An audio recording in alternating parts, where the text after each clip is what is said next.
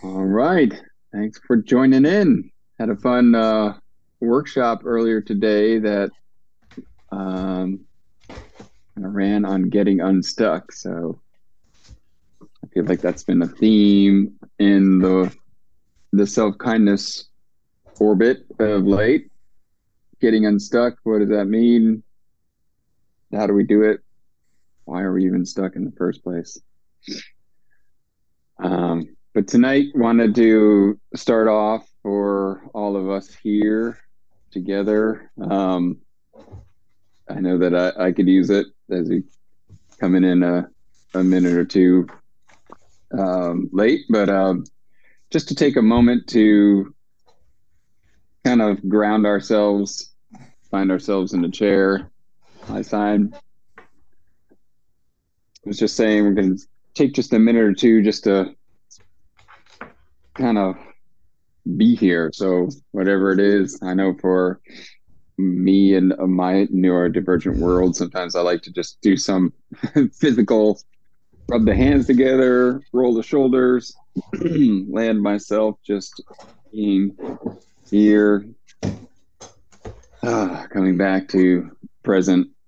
So, yeah. So I'm just going to invite us to do a couple breaths together. And if you want to just breathe on your own, or you can follow my guiding prompts, that's good too. But I love this idea. Let's just, again, find ourselves sitting in a chair, sitting comfortably, whatever that feels like for you. And we can just take a deep breath in. I like to draw it in through the nose and breathe out through the mouth.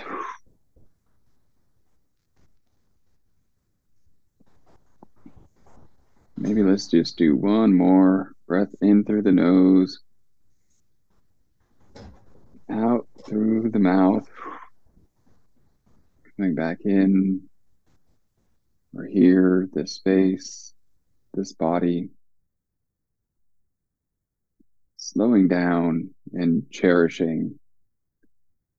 And we are writing this story every moment.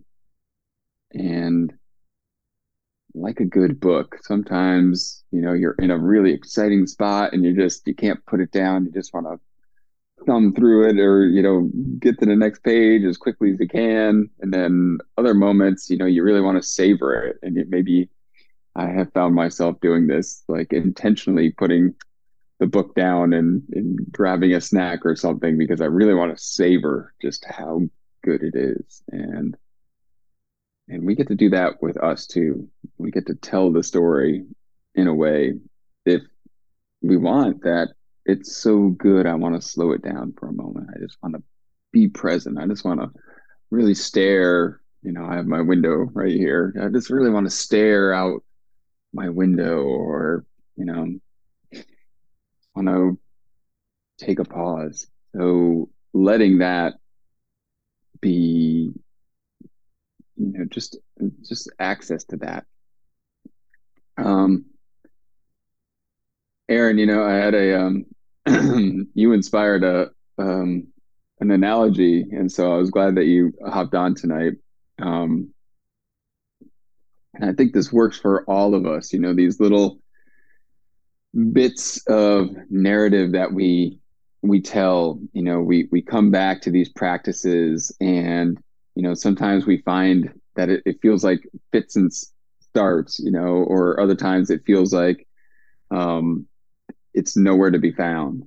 But then at other times, it feels like it kind of clicks. And then, you find that you click it again and you click it again. And what I mean by clicking is like just being intentional about watching where our focus goes. And so, hey, I was thinking about you um, in this regards because it's kind of like all of a sudden I was like, it's kind of like skiing, right? Um, I don't know for our Southern Hemisphere friends how much snow skiing you've done in your life. Maybe you have in different places. Um, but when I first met our friend Aaron here, he and I were living in the Rocky Mountains of the United States, and one of the main activities, because there's snow on the ground, most of the time there's snow on the ground for about 8 months of the year, is snow skiing.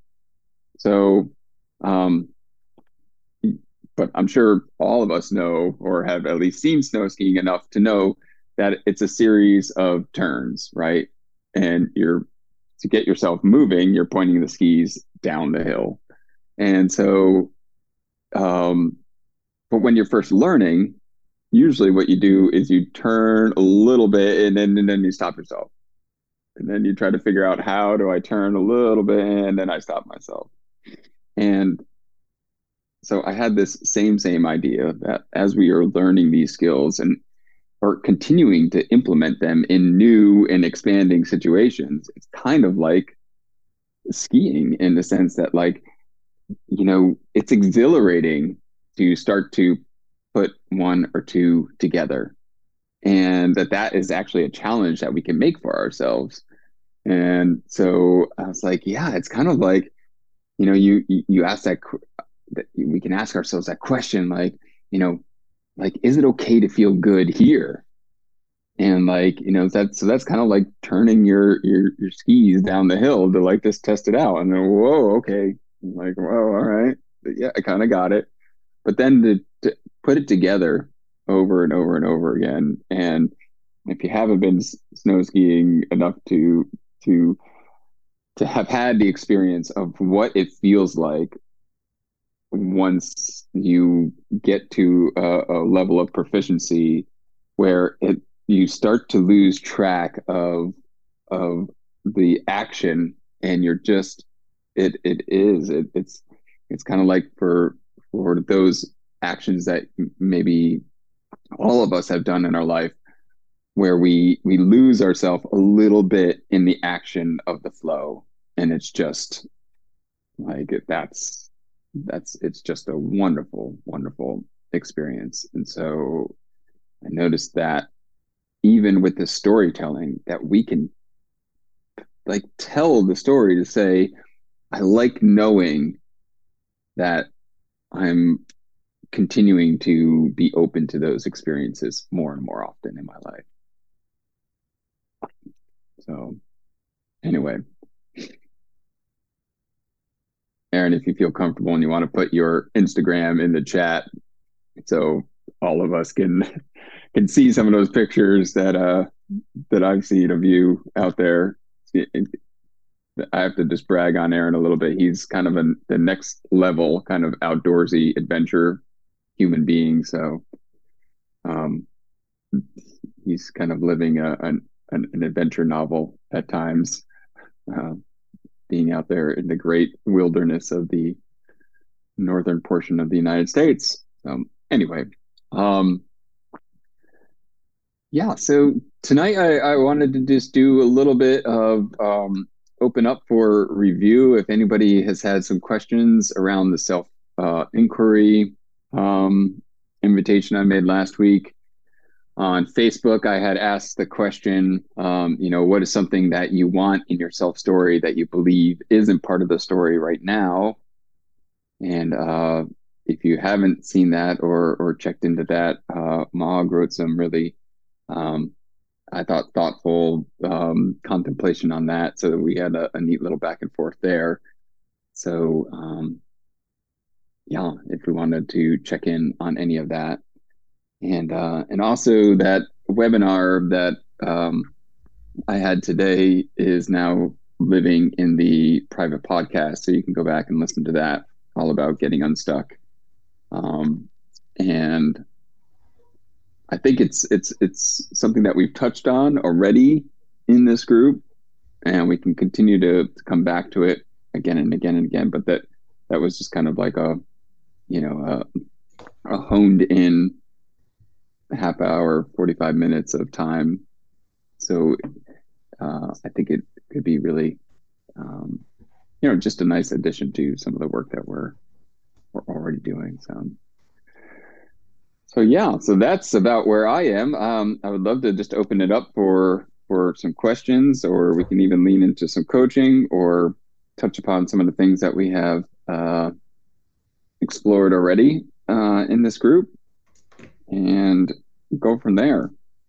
Um, and if there's nothing, I'm always happy to talk more. I just wanted to say that I found it really interesting with the stuff we were talking about in Facebook, where I ended up kind of drilling down to identifying it was affinity that I wanted, so not infinity, affinity, um, Oh, all and right. and that was very interesting, both because as soon as I was actually able to name the feeling, that is already in my life in a bunch of ways. Hmm. And I can want more of it and all of that. But I found it really interesting. Like when I was like, I want to live in the country, and also I don't want to live in the country because it tends to burst into flames. Like I, Right. for me that's like a conflict, and I'm like, and I ended up sort of drilling down across all of the context that affinity, and like that would have been affinity with my environment, like wanting to be in an environment that is right for me and supportive. But it was just really interesting because as soon as I took the this is how I think I'm going to meet that need, and actually went to, but what is the actual desire that I'm trying to meet? Hmm. It stopped being something that wasn't in my life and was something that I'm like, oh no, I already have some of this. I can just have more. Oh, yes. Yeah. Because I wasn't trying to only get it in my preconceived idea of I need this. Yeah. Yeah. Um, so I found that really interesting because I did sort of go, oh, now what am I going to do with it? Yes, I want affinity. But immediately then going, well, actually, I already have that here and here and here, and this is how I set that up. So So yeah. great. Yeah. Yeah. I love it. Yeah. That's yeah. We're done. How would you define affinity in your thinking, Mog? Like, just I have my own idea of what it is, but it's like, what would you describe it as? Yeah, so I will just say that like I sometimes attach to words slightly differently than other people do. And I'm not always accurate, but for me, it's like congruence. So congruence and alignment, like when you're aligned and all of that. But to me, congruence is an internal state. You're congruent with all of your different, aspects and values and whatever, and you've just like I congruently am after something. And for me, affinity is like that, but with what's around you, not what's inside you. Mm. And affinity also has like a yummy factor. Like it isn't just there, it's delicious. Mm. It's not just working, it's scrummy. Yeah. So Yeah. for me, that's what that is. Yeah. Yeah. Thanks. I almost feel like it has like a gravitational pull aspect too. It's like you're drawn towards it. There's that congruence, and then there's also like, yeah, and it's like you're almost getting pulled in a little. So I love that. I love that word. I haven't thought about that word in a long time. So thank you. In NLP, there was a model which was called setting up a propulsion system, and that's when you unite a move away from drive with a move towards drive, so that you're not just avoiding something, but it's also propelling you towards what you do want. Yeah. And for me, affinity feels a lot like that. It is that slipstream being drawn Mm. along factor, but again with Mm. that yummy. Yeah. I love that. I've been having that conversation with people about the difference between motivation and inspiration in that same way. Motivation is more of has like a push energy versus inspiration, that drawing uh, aspect to it, and and filling up at the same time. I also love what you just said, Mog, because that is another part, even in this rewriting the story, is that our brains, our minds, they're so smart, and they're just it's just apparent that if the brain doesn't want to change, it's not going to. It'll say, yeah, oh, the change is great, let's do that. And then 3 days later, you're like, what? And brain's like, oh yeah, we're gonna do that change. It's great. But it really has no interest in changing, right? So the only way that I believe that we can actually help inspire the brain to change is to do exactly what you said. It's like put the inspiring thing for the brain to change into, right? Because, even if we're using the self inquiry, the brain's like, well, I know ultimately the question is like, who am I without it? And it's like, so, like, why do I want to play this game? Because essentially you're saying like you're fine without me, so I'm not playing this self inquiry game, right? But it's like, no, brain, actually what we're doing is we're finding who we are without it, to let you just be free and just like go beyond anything that you have ever known and experienced before. So that can feel a little bit more enticing or exciting, or you know, for the brain, versus like, I got to change your brain because you know, you're doing it wrong. So neat stuff. I'm glad you brought that up, because I quite like the idea. When you're talking, I thought of the word coherence, and that's come into my field a little bit lately as well, with like getting kind of, and I think maybe this might be a bit of the struggle with us neurodivergence is, and ADHD is specifically, is like kind of getting, not moving away from, but like being less in our heads and more in our hearts, and kind of like sensing what we're actually feeling versus thinking about it. And I think that, yeah, your description of affinity really rings home to me, and I quite like that. I might do some exploring myself, so that's cool. Yeah. Mm.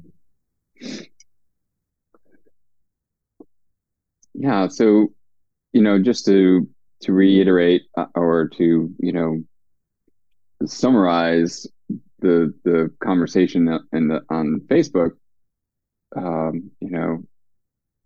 there was, Mog had put some things that, maybe seemed appealing in the self story that wasn't in there right now. And then I wrote back and said, well, um, is there a theme of a feeling that connects all of those? And so that's kind of what helped spark that. And I see all of you nodding because you have all sat with me, or at least heard me time and time again say, oh yeah, well, that's great. So, and how would that make you feel? And so that feeling question is always going to do exactly what you're saying, designed of taking us out of it being an intellectual and bringing it into the field. And I do this all the time, even though it's like my life's work and passion right now. I have a therapist that I meet with weekly, who's, specific to working with me as an ADHD human being. And we were talking about something, there's always something, even though I'm pretty sure I'm almost all the way like cured of every issue I've ever had, right? I'm almost perfect. I'm getting there. But he says sarcastically. So we found something, surprisingly, and she asked me to, she was walking me through some of these very same questions.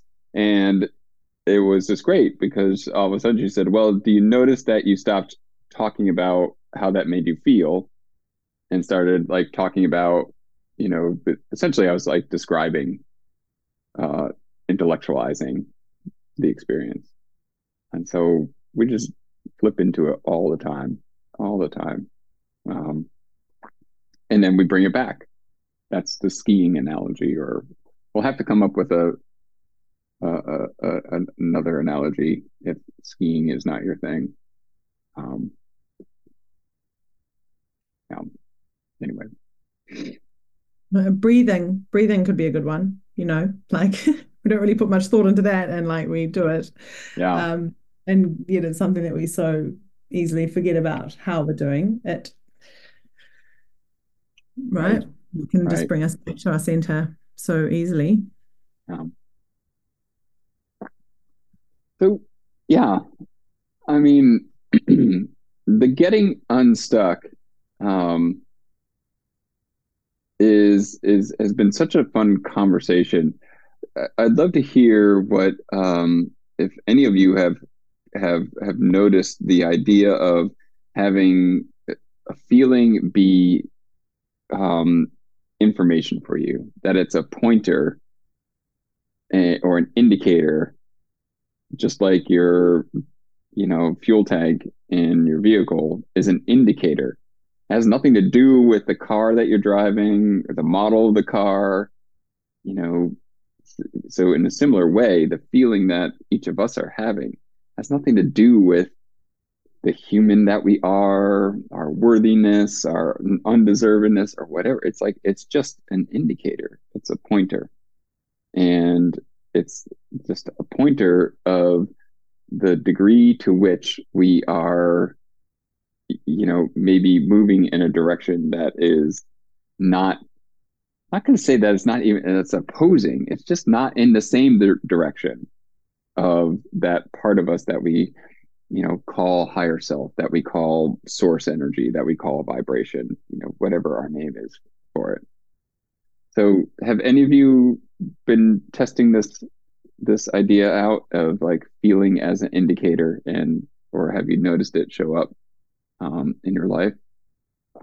And if no, I have an example.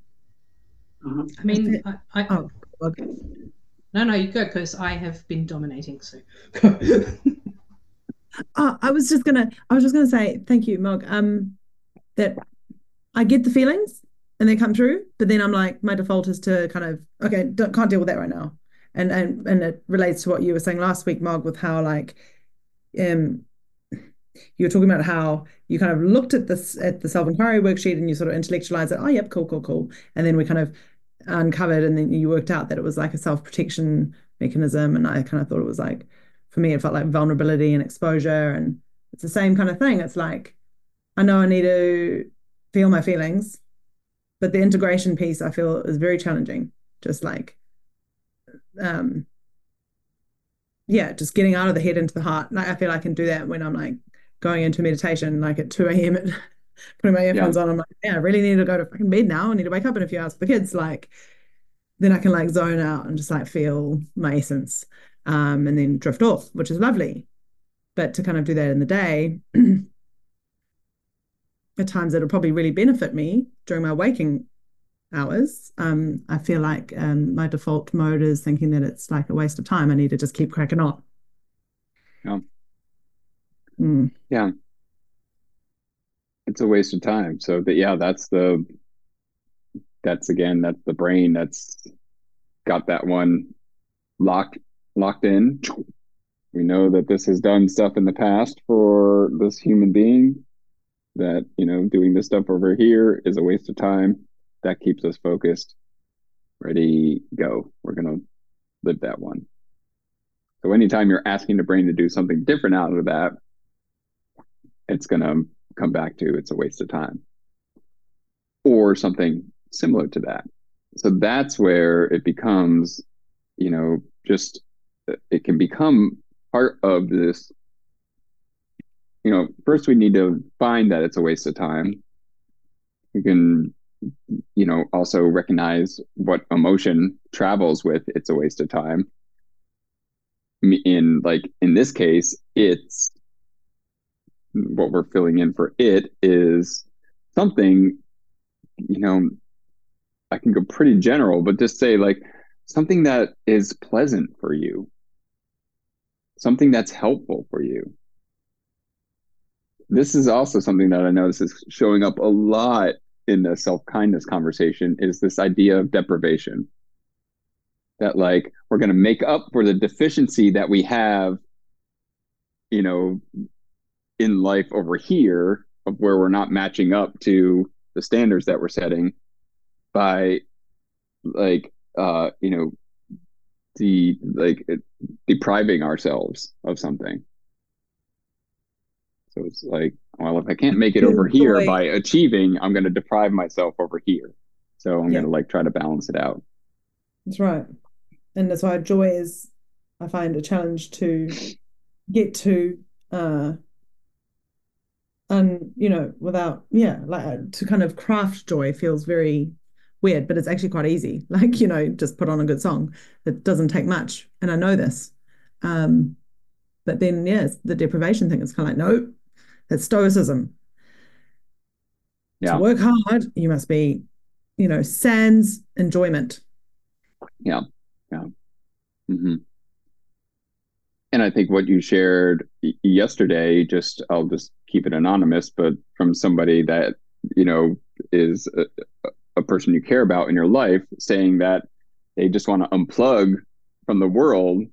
But sometimes they feel like if they unplug from the world, like there's this creeping suspicion that they either won't know how to plug back in the right way, or like that they're going to get in trouble somehow, or like wanting to unplug. So it's like we stay in this mode of doing what we're supposed to do, even though we don't love what we're supposed to do. At least that's better than, you know, again, back to finding an alternative narrative that it inspires us to make the change.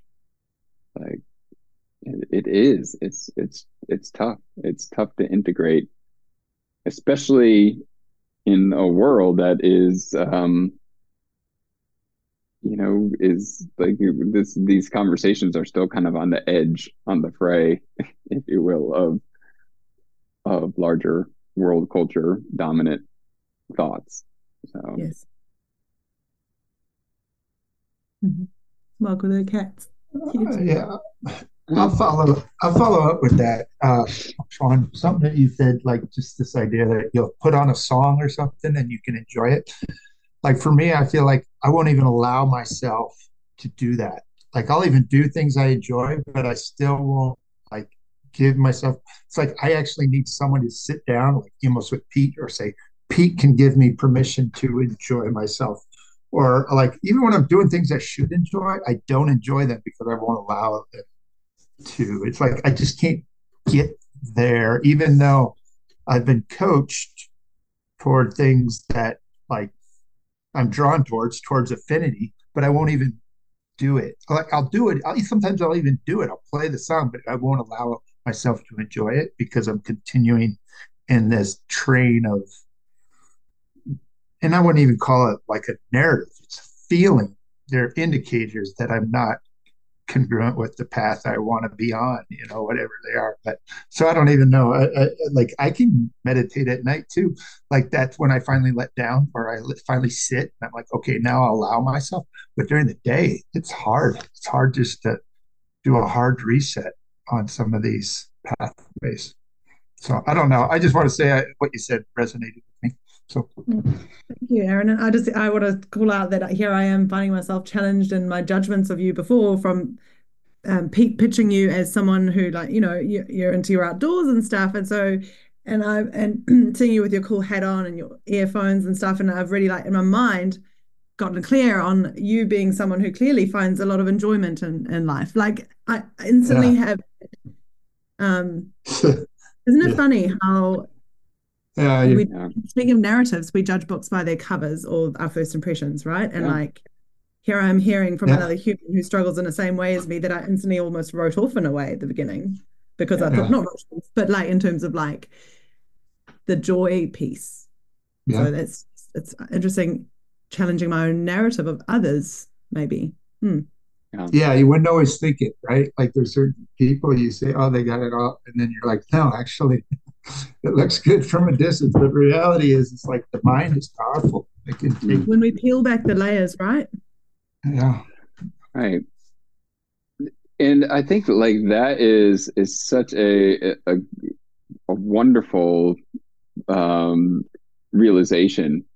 Sometimes, and we can maybe even do this work you know, is writing out what we see in another person, like the good or the things that we admire, that we respect about another human being.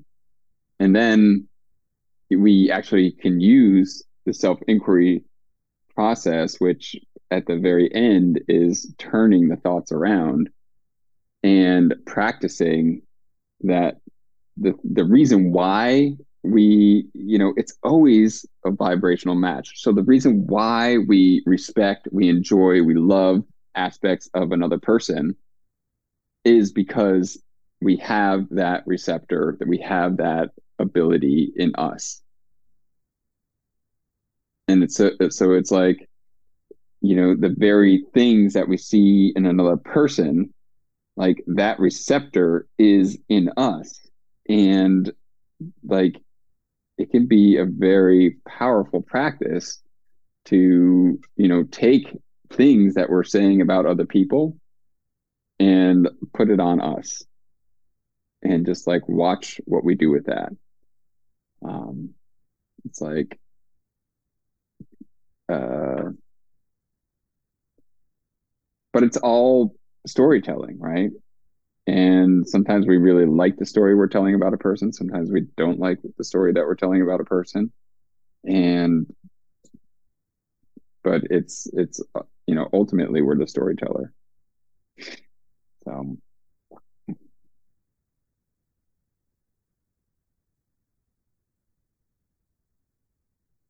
Kitty looks so comforting right now. If you're listening to this, she's very happy.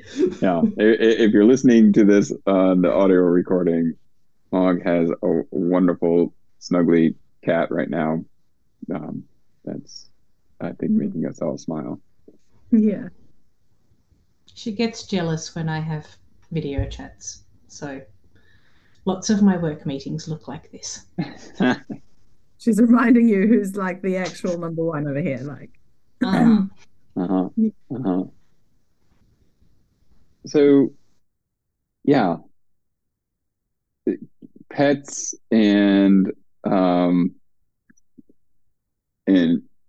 children, they remind us of that idea of like there is no question of deservedness. Like the true nature is that we are all 100% deserving.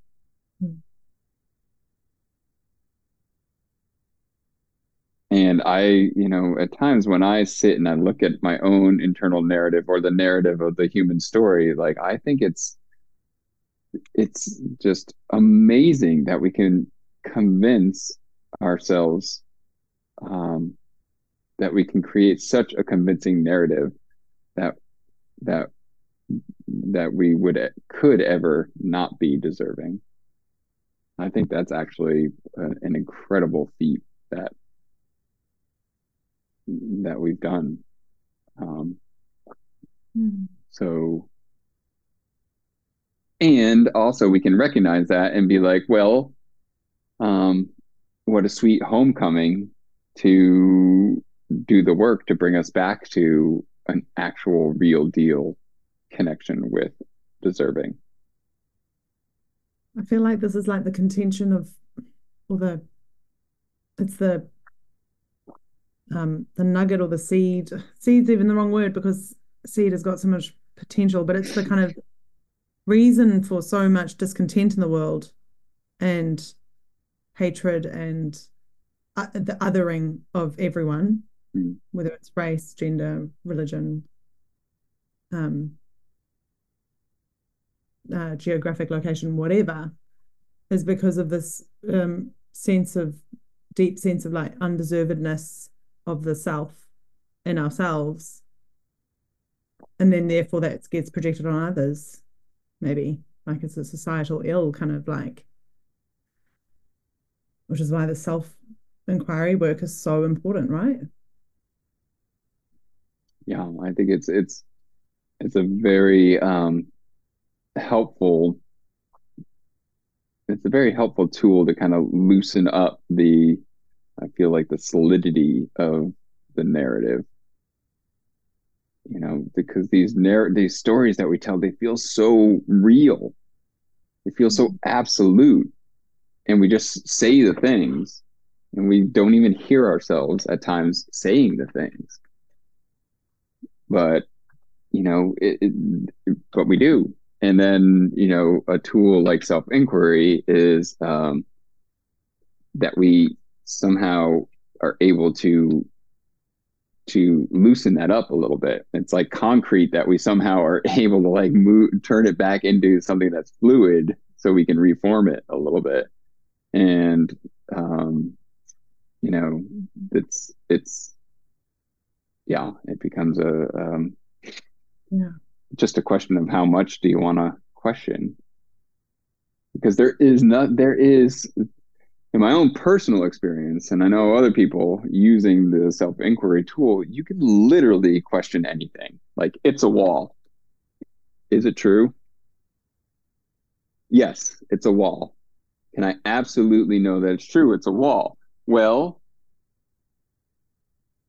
I can't, because on a quantum physics level, this wall is not here. It's not solid the way that I'm saying that it is.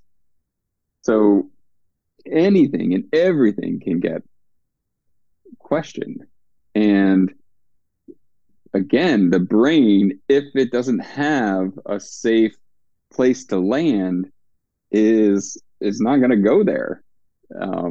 Meaning, like, it's not going to see the benefit of it. And it's a lovely adventure. I don't know how I got off onto this tangent. Maybe just about the idea of deserving, that we each individually deserve the opportunity to question any story that feels bad. I feel like I've heard this in multiple places on multiple platforms from people and teachers that seem like they are, they have woken up, if you will. And it really seems to boil down to, like the Buddha actually, who just said, I'm awake, or other teachers that have said something to the extent like, I just know the difference between what hurts and what doesn't. Like, it's really that simple. If it hurts to think a thought, help yourself focus on something else. If it hurts to feel an emotion, help yourself focus on something else. But if we're so like convinced that like, no, we got to think of people that are starving, that's how I'm going to help them. It's like, but that hurts. Like, that creates hurt inside of us. And so, but if you want, like, to use that example, like see people being nourished, like see yourself helping, or like get up out of your chair and go help people. Like, there's always a move that can take you out of the pain, but we live in a place that like feeds us all day long. No pain, no gain. Come on, let's do this. Cowboy up. You got it. Stop being so idealistic, Pete. It doesn't work that way. Like, boom, look at that narrative that just got told. Pain doesn't work that way. Cowboy up. Don't listen to yourself. That was all just the story that just got told there in about 3 or 4 sentences. I'm having trouble with like wanting to own a different narrative and feeling it sort of bubbling up within me, but also partly wanting to still tell the old narrative. Kind of just anyway in one-on-one conversations with people, but also as I kind of embark on my own like journey, like in my coaching practice, like I want to explain myself, kind of like where I've got to, because I feel like I've got this post that I want to make, and it just keeps getting longer, which clearly means I've got a lot to say about it, but it's about rage and anger. And it's like I want to send that out, but it's like I feel like that's a shit narrative to send out. But like I feel like it kind of deserves like we need it. Yeah, I'm just kind of stuck between this thing of like, yeah, I want to own this new narrative, but like the old narrative is still part of me, kind of. Yeah. I get to choose how I act with it now, but like it's still part of my story. Yeah. Until it's not, or until it's okay with you that it's part of your narrative.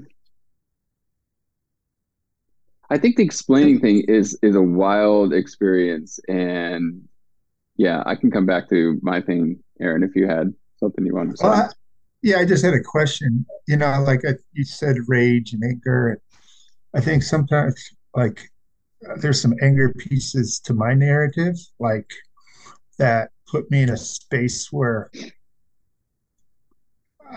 yeah, like I justify my anger. I don't know. I have no idea what you are talking about in your post and stuff like that. So bear with me, but it's like sometimes I don't want to let go of my anger because that leaves the world or takes the world off the hook or takes certain like situations in my past off the hook, like and so and without that maybe that well true forgiveness or even just people understanding my part of my story doesn't have it doesn't allow them to understand me in some ways and like but I don't know if that's where you're at, but there has been times where I felt like I don't want to give up my anger because I feel like there's something there, and I think I want to hold on to it because, but at the same time, like Pete says, and Court is like, it's not necessarily serving me or like it's not propelling me down a slope.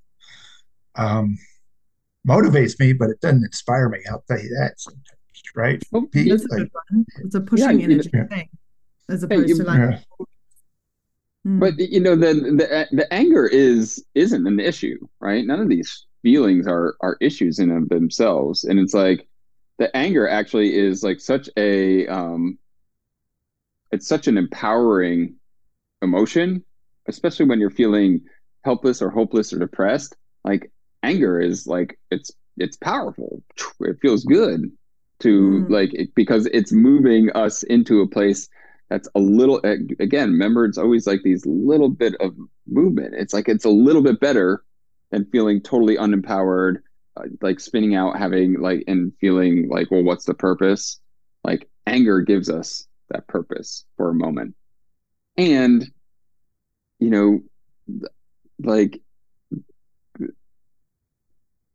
yeah, I think there's a lot in what you said, Aaron, but like thank you for sharing that. So I think the thing with anger goes back to what other people around us have thought about our anger. And are we still, attending to that, what we have heard around us about our anger, or what we have made, depending on other people's anger, what we have made it mean about us.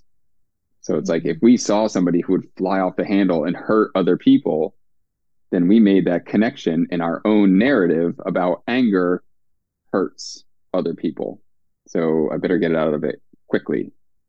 Or if I'm no longer angry, like maybe you saw somebody who, Aaron, in your experience, I have no idea, but like who lessened their anger and the other people weren't held accountable.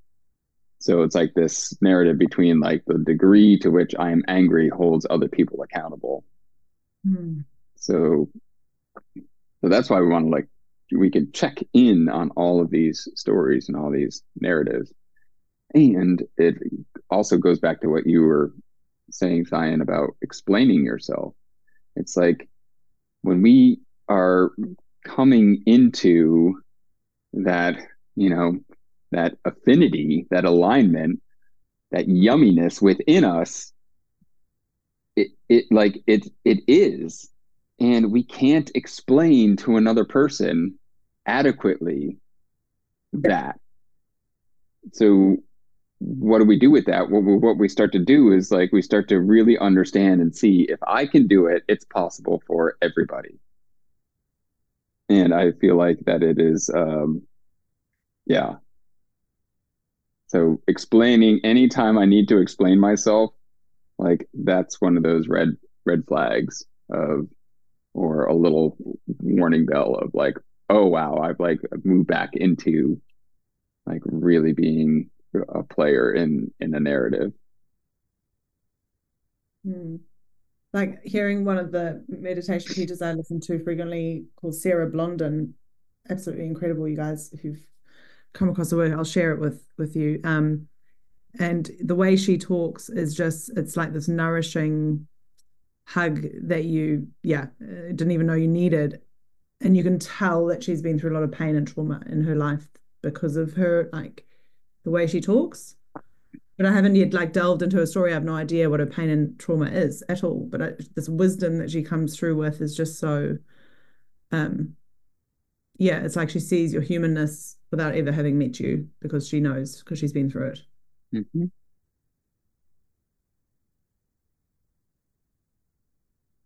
But then then it's the whole, I'm not there yet, still moving through all this stuff. And I feel like I can't just wait to get on the other side of all the anger and all the other stuff before I actually like go out there and tell it like it is, I guess. Right. And I also love the refrain that Mog posted in the chat, which was, what if the anger and, rage are indicators? And then, asking, well, what is it that you do want on the other side of, either on the other side of the anger or the rage? Yeah. Yeah. Like if I'm going on about the patriarchy on one side, like what's it that I want on the other side, or if I'm going on about yeah, just whatever. Yeah. Gosh, interesting. I think that this idea of, explaining yourself, like that's another one that is really learned. It's like you can almost hear a teacher or a parent saying something like, explain yourself. And, have you, when we are in touch, what again, I like to ask myself, like, if I am in touch of something that inspires me or delights me, or just like I'm just moved to something, like I'm walking down the street and I smell donuts and I'm just like, where is that coming from? Where is that fried deliciousness happening right now? I don't need to like then say inside my head, like, explain yourself, Pete. Why are you excited about this smell? It's just like, again, it's like internally we start to internalize those external voices. So there are parts of us that we do use that internal narrative of like explaining yourself, but it literally can be a practice to live life without explaining yourself.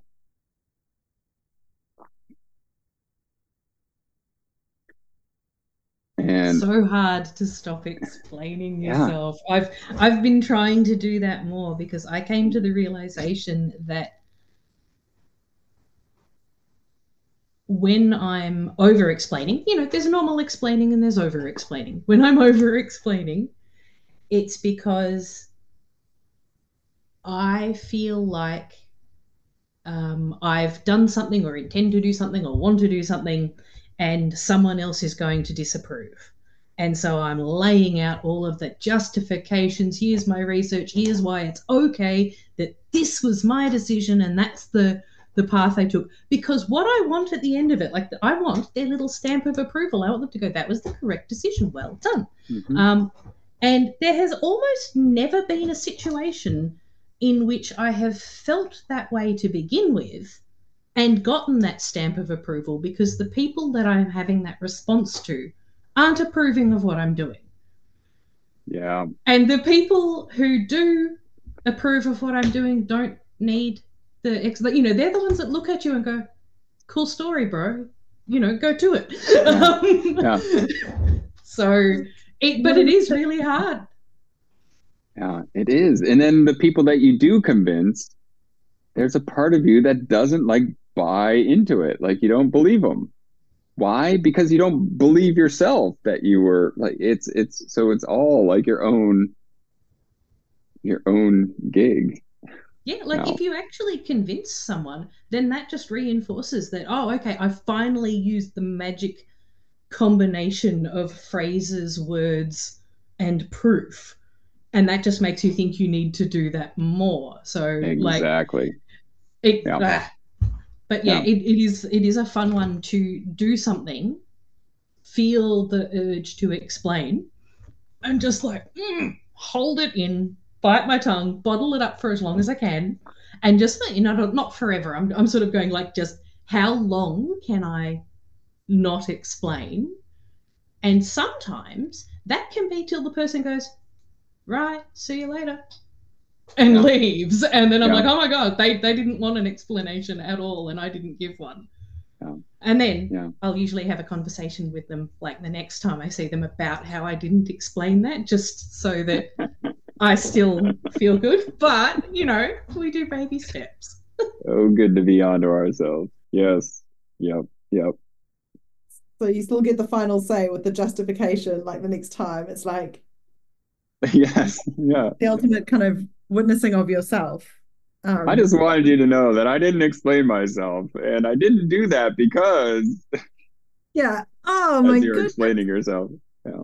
Yes. Yeah. So issue me my gold star. Like exactly. But But we need to give that gold star. Yeah. Or we can. We have the chance to. So it's like a lost cause, isn't it? Is explaining yourself? Yeah, like it's kind of like no one ever can really know. Like I can talk till I'm blue in the face about like the feeling that I feel about something. But you won't ever know, because you're only ever going to take it in and make it your own. Yeah. Wow. What a mind-blowing thing. But this only relates to everything in your life. This only relates to everything. Oh, Pete's classic one-liner. Oh, only but all the time. Only every time. That's another one of yours. Wow. You see that person that you live with in your house? It's a story. If you don't love them, it's not their fault. It's because you're telling a story about them. That's why this self-inquiry stuff can be really wild. And I get it, Erin, when you say like, but I'm letting them off the hook. And it's like, well, who are you letting off the hook?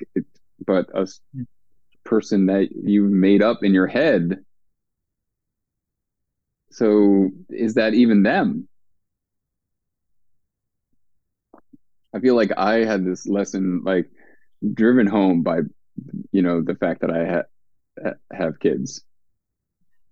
I got to witness this again and again by walking into their room, and there was this argument, and obviously they were wrong. They didn't do whatever, or like they talked back, like whatever it was.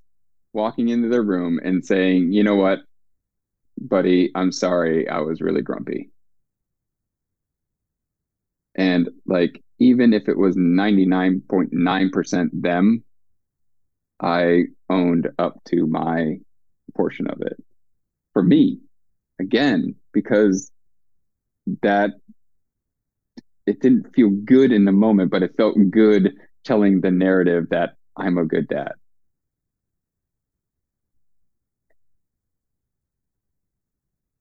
So these can be really powerful. And talk about like watching the whole like other part of me is like, I'm letting them off the hook. Oh my gosh, I'm letting go. And they're gonna be like terrors in society, and they're gonna never learn this lesson if I don't drill it home to them. And they're never so we'll see when they're in therapy in 10, 15 years. And blaming you for all their woes.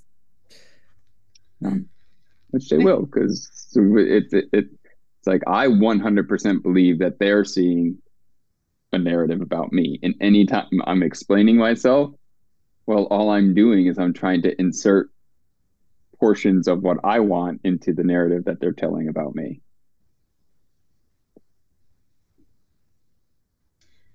That has been one of my big challenges that I've come to realize. So I don't know. I'm autistic as well as ADHD, and so I've often had the label of being a control freak because I do get very controlling of my environment because of stimulus and stuff like that, and I've learned the difference these days. Like, people think I'm trying to control them, and what I'm trying to control is the sensory input, and sometimes they make sensory input. And so I genuinely, I didn't take, it took me many years before I realized, like, I don't give any kind of care in the world about what you actually do, so long as I don't have to like hear it when I'm having sensory issues. And if I could selectively just not have ears at that point in time, that'd work. But so I have a lot of semantic loading around the terms being controlling and stuff. But one of the things that surprised me that I have realized is that I have been trying to control the narrative, like the overarching narrative, not of my life, but like, it's not enough for me to have a good life and enjoy it and all of that. Other people must also acknowledge this and see me the way I want to be seen and everything. And it's only been a very recent realization that I'm like, I absolutely cannot in any way, shape or form control the narrative that is in their head about me or about anything else, and it isn't my job to. And again, like, talking about repetitively choosing losing battles to like make your life about, and making my life about trying to make sure other people think the right things about me in their heads that I don't have access to. but contorting myself. Sorry? It's a losing battle. It's so true. Yeah. I don't even effing well know what is in their heads about me, let alone can I control it and make sure it shows me in the light that I want to be shown. Like, Yeah. And so, yeah, it's another thing that every now and again I'm catching. I'm like, okay, you're getting really, really worked up about this, and spotting, and it's because they might think a thing about me, and they're just going, maybe I should care about what I think about me a bit more. Yes, as an alternative. Pete, don't you have a truism one-liner for that too? Like it's always, you can only control people's thoughts all the time, but never, or something like that. Don't you have another? Like you do. You're always like, their business is their business. Your business. Well, is your business. I mean, Byron Katie with the self inquiry, right? She's the one who also coined this idea that there's only three types of business in the entire world, and that's our business, the other person's business, and source, God's business. And we only have agency. We don't even totally have agency to control our own business. The most agency actually that I would say that we have is to be a witness of our business. And then maybe we can start to be intentional and deliberate about how that business unfolds. But another person's business, it's hopeless, but we all do it all the time. You would just always tell me, or in the past you said, that's their business, Eric. That's their business, not your business. That's your business. Like, it's not for me to. It is. Even the people that we are responsible for, maybe at work, or I've worked with a lot of teachers, and even it's always your business, and your business might be to, if you're a parent or whatever, keep, be attuned to the safety of your charge, but it's still not your business to be, controlling them. Yeah. I had a call earlier this morning where the lady was saying that she'd come across a sort of concept recently, I think, in the focus community, where it was like,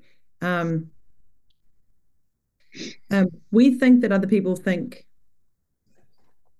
what they think of us. We think, it's like this kind of, it goes around, and ultimately what it comes down to is that, like, actually we think that they think what they think of us, but actually they think what they're thinking of us. Like, do you know what I mean? It's like this weird, he did it much more eloquently than I just said it. But just like, it's exactly what we're all talking about here. And but it just, so then it just goes to like what you're talking about, like with your post. It's like, your post is for you. Like your post, even if it's like, it's for you in the sense that, like, I believe I'm bringing medicine to the world. And so, like, it's always going to be internal, even though it looks external. Yeah. And like, that's freedom. That becomes freedom. And again, I bring it back to, like, that is a self-kind move. Why? Because you are helping one human being that you can actually help in that moment, and that's self. So you're being kind to self. Yeah, true. We forget ourselves in that equation, right? We can actually be kind to ourselves too. It doesn't always need to be outward. Yeah, because being kind to ourselves ultimately will lead to a fuller cup, mean that it overflows and it goes into other people's cups. Like, no brainer, really. But it's a waste of time, guys. It is. Oh my gosh. Well, we are out of time for the time together for this week. So thank you much. Questions and thoughts, if you are coming over to the Facebook world, you can post things over there and see what's going on in the group, or jot down questions, send them to me, and I can post them there as well. And until then, let's just keep on playing with this whole idea of, I think one of the things that was underneath here was the idea of deservedness. And I think the thing that we can play with a little bit with that deservedness is you witnessing your need to explain yourself this week. Watch where that shows up, because being a person that is 100% deserving of just being, doing, living who you are into the world, and that's enough, there's no need to explain. You just get to show up, and that's 100% enough. So test it out. See what happens. Show up 5 minutes late and don't explain yourself. Just walk in and be all of you. Or, say 5 minutes to the end of a meeting, like, okay, thanks so much. I'm heading out. Bye. And just, don't explain yourself. Just have fun. Or leave the washing unfolded, untended to, just still on the line. Yeah. Awesome. Face on the floor. And this is what's really fun. It's like you're allowing another human being to have their own experience, which is actually what you always want for yourself. So there you go. All right. Great. Lots of love to all of you. Thanks, Pete. Fabulous rest of I your tried day. to join Facebook group while we are on the call earlier, and I can't, but I'll ask you to just maybe resend me the invite, Pete, or whatever. Perfect. Yeah, that's a great reminder. If you're not on there and you do want to be on there, just reach out to me and we'll make that work. All right. This will be posted on the podcast within the next 24 hours or so, and we'll be continuing to move along. New stuff is coming onto the client portal too. I meant to say that at the top, but anyway. Love y'all. Thank you, Pete. Thank you all. Bye.